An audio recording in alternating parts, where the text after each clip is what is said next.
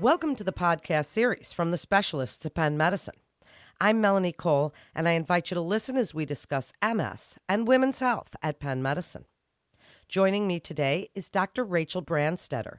She's an assistant professor of clinical neurology at Penn Medicine. Dr. Brandstetter, I'm so glad to have you join us today. This is a really good topic.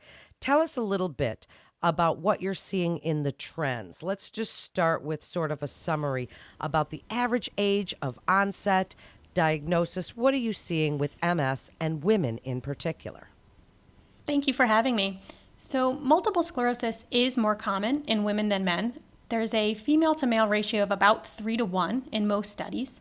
Well, thank you. So what makes a woman particularly susceptible to the effects of MS? Are they more at risk for MS than men? So the heritability of multiple sclerosis is rather complex. There are genome-wide association studies that have implicated over 200 independent genetic loci for multiple sclerosis. One single nucleotide polymorphism on the X chromosome has been associated with multiple sclerosis. There have not been any such susceptibility alleles found on the Y chromosome. We don't fully understand the scope of that gene's function, but it is interesting that it's seen on the X chromosome rather than the Y chromosome, and may explain a little bit about why multiple sclerosis is more common in women. There's also very likely an interaction between the genome and sex-specific biological and environmental factors that may underlie the possible increase in MS incidence seen in women. Sex hormones very clearly play a role in the development of MS, as we see that puberty represents a risk factor for MS, as does earlier age of menarche, though these biological mechanisms have to be more fully fleshed out. There's also a strong link between pregnancy and MS, as one study found that having children reduced the risk of MS in women, but not in men, by about 46% in the following 5 years. It's possible that low levels of estrogen that are associated with menstruation have a more stimulating effect on the immune system, while higher estrogen levels, like those seen during pregnancy, might exhibit a more immunosuppressive effect. And as I mentioned, there are several environmental factors that have been identified as increasing the risk for multiple sclerosis, including smoking, Epstein-Barr virus seropositivity, low serum vitamin D levels, and low sunlight exposure. So these factors may also interact with biological sex to increase the risk for multiple sclerosis in women. Wow, that's so interesting. So do MS symptoms onset occur in predictable patterns in women, doctor? Are there times of life when they're more likely to experience these symptoms or that the symptoms are exacerbated? Yes, MS is more likely to impact women between the ages of 20 and 40 years old. This highlights the importance actually of discussing family planning with our patients, including pregnancy and breastfeeding. There have been several studies also that have attempted to determine if menopause affects MS disease course. Some of these studies have noted a worsened disability accrual around menopause, but others have not borne that out. So then speak a little bit about the commonality in both sexes. You've already spoken about how they're worse in women. Are there any common symptoms, things that you've noticed that you'd like other providers to know, where you could link the two sexes? So multiple sclerosis presents with a very common set of symptoms that we see equally in men and women. Those are impairments in visual functioning, symptoms related to spinal cord dysfunction like weakness, numbness or tingling, spasticity or muscle tightness, gait dysfunction. We also see other symptoms such as brainstem symptoms such as double vision or vertigo and cognitive dysfunction in all of our patients with MS. But again, many of the symptoms of MS are common to men and women, but they might be experienced a bit differently. For example, neurologic bladder dysfunction from MS may be heightened by bladder dysfunction related to pelvic floor weakness from prior childbirth in women. So now let's talk about treatments that are specifically available for women with MS.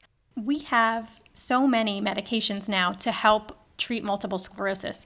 Most of these are common to men and women, but there are a few interesting research interests for women specifically. So research conducted in animal models of multiple sclerosis suggested a protective effect of high doses of estrogen. 2 randomized phase 2 clinical trials evaluated the impact of exogenous hormones on MS disease course.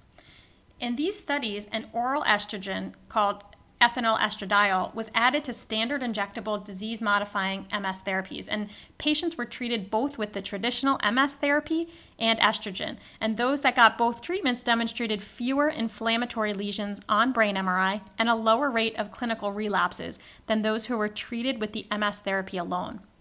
There was encouragingly a suggestion of a positive impact on cognitive disability in these studies as well. This is being further investigated with dedicated clinical trials. Here at Penn Medicine, we are part of these phase 3 clinical trial efforts to better study the effect of exogenous hormones to help our women with MS. So tell us a little bit about what makes your program stand apart. What's unique about the program at Penn Medicine? Tell us a little bit about the multidisciplinary team and what that means for these patients. Here at Penn Medicine, we are a dynamic multidisciplinary team that are here first and foremost to help patients with multiple sclerosis and related disorders. We follow this comprehensive care model in order to address all of our patients' needs.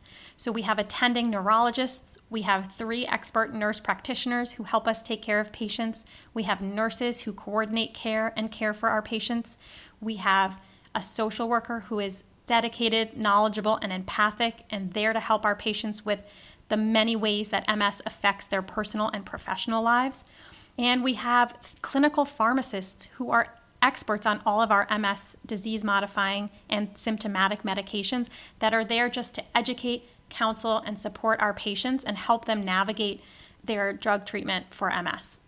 Do you have any final thoughts you'd like to leave other providers with when you feel it's important they refer to the specialists at Penn Medicine and what you'd like them to know about women's health and MS?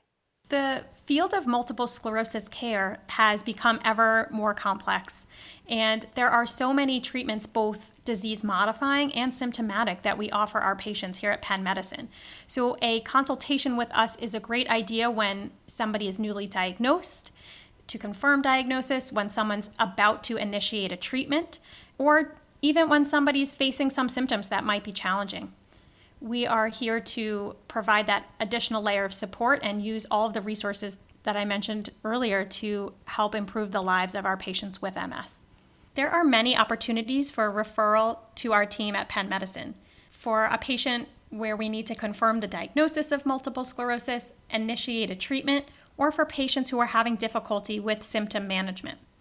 Importantly, a good time to refer your patient for a consultation with us at Penn Medicine would be to discuss complex issues around family planning and pregnancy, and to help women with MS deal with symptoms during the menopausal period. The specialists at Penn Medicine are always here for your patients with multiple sclerosis.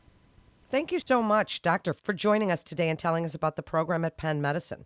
To refer your patient to a specialist at Penn Medicine, please visit our website at pennmedicine.org/refer, or you can call 877-937-PENN.